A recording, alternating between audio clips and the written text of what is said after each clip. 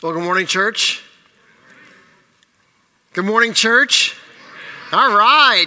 So I was away last week because, I was on COVID watch and I was hosting online. And so I hadn't got a chance to hang out with you guys in person, but I'm really glad to get to do that this morning.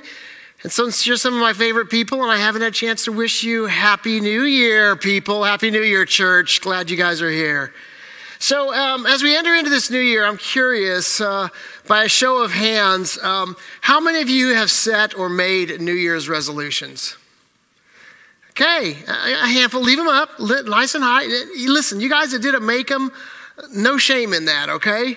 But what my question is for those who have their hands up still is, how many of you in these first 9 days of the new year have actually kept your resolution for all 9 days? If you have not kept your resolution, feel free to put your hand back down. Good job, you guys, right? Again, no shame if you didn't keep your resolution. No shame if you didn't make one. You guys can put your hands down. Thank you so much. Just for grins, I Googled top 5 Christian resolutions for the new year. And Google took me to one of my favorite websites, equippinggodlywomen.com. Okay, it's not one of my favorite websites. I've never been there before. Probably will never go back there again, but that's okay. But this website didn't just take me to a top 5 Christian New Year's resolutions. It took me to an article listed 20 Christian New Year's resolutions that you will actually want to keep. And I was intrigued, so I went ahead and read through the article, and it was pretty good. It ran the gamut from resolutions about doing acts of kindness, to stopping gossiping, to forgiving grudges, and to spending time volunteering. Did Ben mention last week that several of the ministries here at church could really use some extra volunteers? Yeah, I thought he did. Okay, good. Now, in this website, this article, there were plenty of good resolution ideas, but I want to kind of key in on one that was at the very top of the list. And it was this. It was to read your Bible for 20 minutes a day, every day. To read your Bible for 20 minutes a day, every day. Now, that was not my personal resolution. In fact, if it were my personal resolution, I could have held my hand up, but then I'd have to take it right back down because I would not have kept it, right? I would have failed already at reading 20 minutes a day, every day. But reading your Bible is a good resolution, and it can be so meaningful and so life-changing if approached correctly. Now, there's no need to show any hands right now, but I wonder, think about it in your own mind. Have you ever resolved to read the Bible more, whether it was this year, last year, years and years ago? Maybe your decision was to read through the entire Bible in a year. Maybe your desire was just to, read continually, like a certain amount of time, a certain number of days a week. Maybe it was just to actually read your Bible, not just showing up at church on a Sunday morning and, watching Bible verses pop up on the big screens. Maybe your decision wasn't even a New Year's resolution. Maybe it was just a choice. I'm going to start reading my Bible. It's a decision. Right? And whether you stuck with that decision or whether you failed to stick with that decision, it's a great decision. It's a good choice. And I hope that you will all pursue this idea of reading your Bible. As we get started this morning, let's go ahead and have a word of prayer. Jesus, we thank you so much that we have these words bound up in a book, that we have an opportunity to read. Now more than ever, we have your very words at our disposal, at our convenience, at our opportune. God, help us to take advantage of what we have. Help us to take advantage of what's set before us, of what sits on our desk, what sits on our shelf, what we have in our phones. Your words, God. Help us to want them, to love them. It's in your name we pray. Amen. So last Sunday, as Nick mentioned, Ben kicked off our teaching series, which we have entitled, We Are. We Are. And the very title of the series and the direction of the teaching kind of begs us to ask some questions, right? It begs us to answer some questions. What type of people are we supposed to be? Better yet, who does Jesus say that we are to be? Who are we to be as part of his kingdom? Who are we to be as individual believers? And who are we to be as Fork Christian Church? Last week, as we started the series, Ben asked how one would recognize and identify Fort Christian. He asked, what is it that we're known for? And then in his teaching, he went on and he told us that there was a requirement for believers, something that the church should be known about, something that we need to participate in and invest in, all of us. And it is the command to love. And what a great way to start off that teaching series, to remind us that we are to be a church that loves like Jesus does. And it's my prayer, not just for 2022, but for all times and in all ways, that when people encounter Fort Christian Church, or when people encounter people who are a part of the Fort family, when they have interactions with us as individuals or in our corporate gatherings, that they would walk away having experienced the love that God has for them. We certainly want to be known as a church who loves like Jesus does. And I really believe that we are. This morning, though, I want to take you to our next "we are" in our series, and that is that we are people of the Bible. We are people of the Bible. Now, for some of you that know your Bibles fairly well, let me clarify. There are some pretty unsavory characters that we read about in the Bible. We don't want to be one of them, right? Not that guy, not that gal, right? You see, being people of the Bible in today's context means that if we are following Jesus, if we're seeking to advance his kingdom, if we want FCC to look like and to love like Christ, then we need to be people who desire to learn how to live Christ-like lives from the teachings we find in his word in the Bible. And I hope that we are. I hope that that's who we are. While Ben was talking about this command to love each other, in his teaching, Ben kind of made this kind of a parenthetical statement, right? A kind of side note, if you will, but it was a great segue into what we're going to be talking about today. Maybe you missed this last week, but Ben said, we've tended to lean on our knowledge of Scripture and our knowledge of the Lord, which is not a bad thing, but when you look at how some of us live, you know that knowledge isn't everything. There were hundreds of years of Christians who were active in following God when they didn't have a Bible in their own language that they could read from. And then there's us. Not only do we have hundreds of different translations of the book, we have hundreds and hundreds of years of theologians to study from, and thousands of commentaries to better inform us. He then summed it up by saying this. He said, Christians today might possibly be the most educated about God and also the least obedient to him. Now, in all the other teaching last week, maybe that just kind of like went right over your head, right? Maybe those words didn't cause you to squirm a little bit last week. But this morning, I invite you, if they cause you to squirm along with me, right? Hearing it again this morning might just make us squirm. Christians today might possibly be the most educated about God and also the least obedient to him. Now, I hope that the good folks here at Fort Christian do not fall into that educated without obedience category. But if we do find ourselves there, and honestly, when we do find ourselves there, we need to recognize that if we are to be the individuals, if we are to be the church that Jesus says we are, this idea of being educated without obedience has to change. It simply has to change. You see, the truth is that we run the risk of as a church and as individuals of having this Bible, having the Holy Scripture, having the good book, and having it so filling the space between our ears that we fail to or forget to actually live out the commands to love, to care, to forgive, to meet needs, to guard our tongues. Now, I appreciate what Ben had to say about the idea that Christians might be more educated about God and less obedient. But see, sometimes it's not about being educated without obedience. Sometimes it's about ignorance without obedience. You see, for whatever reason, though we have so many of them at our disposal, we fail to pick up the Bible. We don't look it up. We don't give it a listen.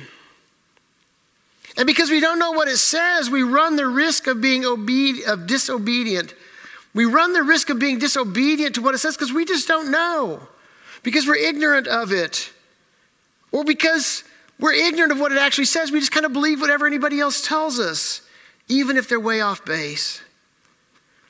Maybe sometimes we just blindly assume that a 30-minute teaching on a Sunday morning or a couple Sunday mornings a month is going to equip us to live and to love just like Jesus. And that's a sad way to think about it, because we live in a world that endlessly opposes him. And 30 or 60 or 120 minutes a month isn't going to be enough.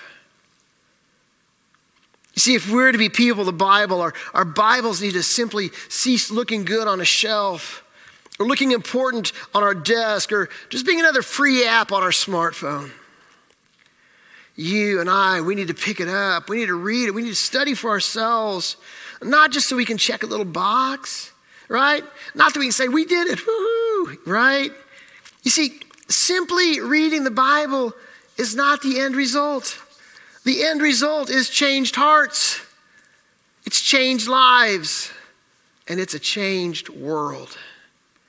You see, when we read it and study it for ourselves, the Holy Spirit can help us see that the words that are found in it are not simply a set of rules to live by. It's not simply a history of a nation from which most of us probably didn't descend. And instead, we can see from its very pages the words of God that teach us to live Christ-honoring and Christ-like lives. Most of you know I grew up in church. When you grow up in church, you learn all the little kid church songs. And I remember this song from my childhood, and it's very simple. It says, Jesus loves me, this I know, for the Bible tells me so. Little ones to him belong, they are weak, but he is strong. Yes, Jesus loves me, the Bible tells me so, right? Anybody know that song? Some of you guys did good. If you didn't grow up in church, you're probably like, wow, okay, interesting. Now, the song is, very simple and fun and everything, but the sad news is that currently there are about 2,000 languages that do not have the entirety of the Bible translated into their language. 2,000 languages that don't have a copy of their Bible. They can't read the Bible to find out that Jesus loves them. But let me take a moment and remind you that as much as I love the Bible and as thankful that I am for it, that Jesus loves me even if I've never read this book. Jesus loves me even if I don't own a copy of it. See, Jesus' love for mankind is not based on a book. This book, or this collection of books, is based on his love for mankind.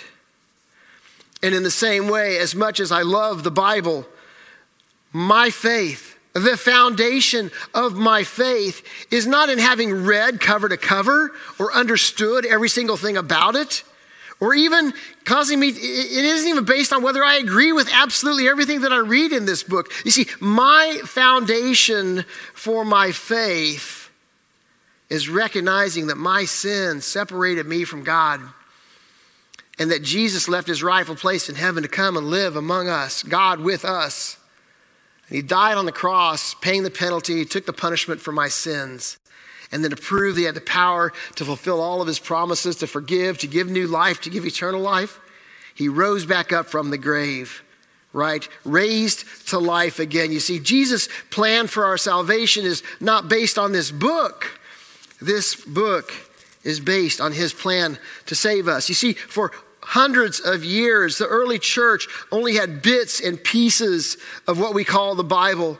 There were letters and manuscripts, sometimes just a single page that would get passed around from person to person, from church to church. The oral conversations, people would talk about the scripture back and forth, right? They listened to the apostles. The early church, we read that they met for the apostles' teaching, where somebody shared the truths about Jesus.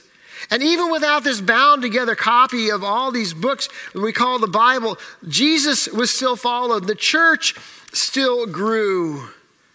The world was impacted. Now we think about those early believers, those that came in the first few hundred years after Christ, you walked this earth. Those who came from the nation of Israel, those who were Jews, those who were Hebrews, they had their roots there. See, they had their own scripture. For those first few hundred years, they came with their scripture. We call it the Old Testament. But in it was their law, books, really exciting books like Leviticus and Numbers and Deuteronomy. And it had the prophets like Daniel and Hosea and Amos. And it had poetry, the Psalms and the Proverbs. And in this Old Testament, what we call the Old Testament, or in the Hebrew Bible, the Jewish Bible, it chronicled the creation of the world, the fall of man, the covenant relationship between God and the nation of Israel. And it contained over 600 laws that mankind showed over and over again they couldn't keep. Yet it pointed a way to a more perfect covenant and a need for a Savior. And woven throughout the Jewish scripture was this idea that God was continually seeking after his people, and that one day a Messiah would come, Jesus would come in the fullness of time to save the people from their sins. But that old covenant, that Old Testament could not save them. And then those first few hundred years, there weren't just those who came from the Jewish faith that came to follow after Jesus. There were those like us, Gentiles, non-Jews. When they came with, they didn't come with the prophecies. They didn't come with all the laws. They didn't come with the rules. They might have been familiar with the Jewish Old Testament. They might have been familiar with the Jewish Bible, but that Jewish book was another story of which their characters just simply weren't a part. Right? Unlike the Jews, the Gentiles didn't even have a book that couldn't save them. But see, what both the early Jewish converts to Christianity and the early Gentile converts to Christianity, what those believers had before there was a book called the Bible were these written and oral accounts of Jesus Christ risen from the dead. And when they placed their faith and trust in him, it changed everything. It changed everything. And there wasn't even a Bible yet. Now you might be thinking, well, Virgil, you just made a pretty strong argument on why we shouldn't read our Bibles, right? Why should we be people of the Bible? Well, here's the beauty, right? If the world was changed when there wasn't a scripture, how much more can the world be changed when we have the entirety of scripture? Here's a little bit of history. It wasn't until about 400 years after Christ walked the earth that the Bible as we know it was even put together, right? It wasn't about 400 years after Christ that these books were accumulated, put together, and bound together as one book. And it was written in the language of the commoner. It wasn't a commonly available tool, right? It was expensive. It was hard to reproduce. People literally had to write out page after page. I mean, can you imagine writing this all down? So even in the midst of people not having a copy of the scripture for their own, the church still grew. The kingdom still advanced. And it wasn't until about 1,000 years later that the Gutenberg press enabled the Bible to be mass produced on a large scale. And then 100 years later, it was translated into English. And so then for about 600 years since then, these 66 books bound together in one volume, this tidy package that we call the Bible, which means the book, they are becoming more and more and more accessible and available to each of us, available for us to read, available for us to study, but most importantly, available for us to live by. Those first 39 books, we call them the Old Testament, or more correctly, the Old Covenant, because it was about the Jewish Bible, the Jewish scripture, the agreement between God and a nation of Israel. And then the last 27 books in our scripture are the New Testament, or the New Covenant, right? Which spells out this personal new covenant because of what Jesus did for us on this cross, this new relationship between God and man. And within the pages of this book, we have the Hebrew scripture, but we also have recorded for us eyewitness accounts of those who walked with Jesus, who detailed his life, his ministry, his miracles, his commands, even his commission to us. It's in what we call the Gospels, in Matthew, in Mark, in Luke, and in John. And then the next book, we have the book of Acts, which is the eyewitness accounts of the life of the early church as recorded for us by Luke. And then throughout the rest of our scripture, we have letter after letter and page after page of words that were written to individuals and to churches in the form of correction and encouragement and teaching, so that the early church and consequently us would know how to live and know how to love more like Jesus. And we believe these truths that are bound together in this book are the very words of God. And all human wisdom and all human teaching, none of it can stand up to the cumulative wisdom found within these pages. You know, even though Jesus' love for mankind is not based on the book, even though his plan to save us is not based on the book, I'm so thankful that for those of us who've experienced his love, who've received his salvation, that we have at our fingertips this collection of wisdom. I love the fact that these writings from various authors across varying times are bound together, that we can read it, that we can understand it, that we can apply it, that we can live it. And that the Christ-centered truths found in these pages can give us direction for our very lives. In 2007, Time magazine asserted that the Bible has done more to shape literature, history, entertainment, and culture than any book ever written. And that's good. Thank you, Time magazine, for telling us, right? I mean, it's nice to have something that's important, and we can all possess this important piece of, literature, right? We can possess it. But owning it or possessing it does not begin to demonstrate its actual value or its actual worth. You see, in as much as I love the Bible and I'm thankful that I can find a Bible in almost any hotel room, that I can find scripture references on, coffee cups and t-shirts and bumper stickers, that there are multiple apps that I can find on my phone. As glad as I am for good, websites like Bible Gateway, I'm glad that we have so many different Bibles and so many different translations that line our shelves. But you and I, we need to recognize that, especially for believers, for individuals, and for the church, that an unopened, unread, unused Bible, well, it's like an unopened gift. It's like an ignored love letter. It's like having a light which will direct our path at our disposal, yet we never bother to turn it on. You see, if we are to be people, the Bible, we can't just be owners and holders. We've got to become readers and listeners and doers of it as well. And see, then and only then, when we do that, will the value and the worth of the words found within these pages be demonstrated to the world. Christians, we need to be people of the Bible. Webster defines a Christian as a person who believes in Jesus Christ and follows his teaching. So if we're going to follow Jesus, we've got to follow his teaching. Where do we get his teaching? Well, if we're to be people of the Bible, fortunately, we no longer have to rely on word of mouth, historical accounts of Jesus being shared around the dinner table. Although, I think conversations about Jesus around the dinner table, that's really good. I think you should shoot for that in 2022, right? If we want to know how to follow Jesus in the way that he lived and the way that he loved, we can simply open up the Gospels.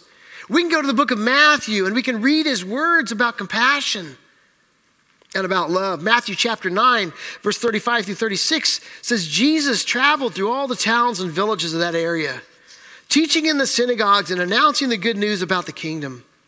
And he healed every kind of disease and illness. When he saw the crowds, he had compassion on them because they were confused and helpless like sheep without a shepherd. Skip ahead a few chapters, Matthew chapter 22. He says, you must love the Lord your God with all your heart and all your soul and all your mind. This is the first and greatest commandment. A second is equally important. Love your neighbor as yourself. Or we can open up the book of Mark, right? And we can see what Jesus had to say to us about living a life of sacrifice. Mark chapter 8, starting in verse 34, says, if any of you wants to be my follower, You must give up your own way.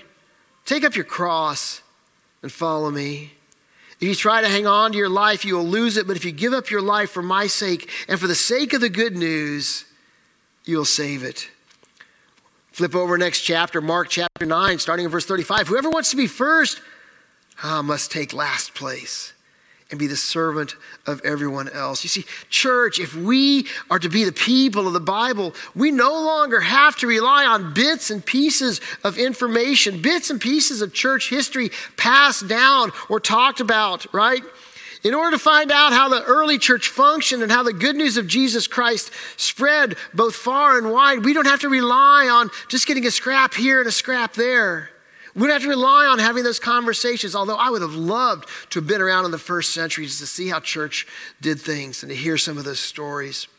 You see, if we want to know how to be the church that Jesus established, and if we want to know the way that the early believers lived and the early believers loved, we can simply open up the book of Acts.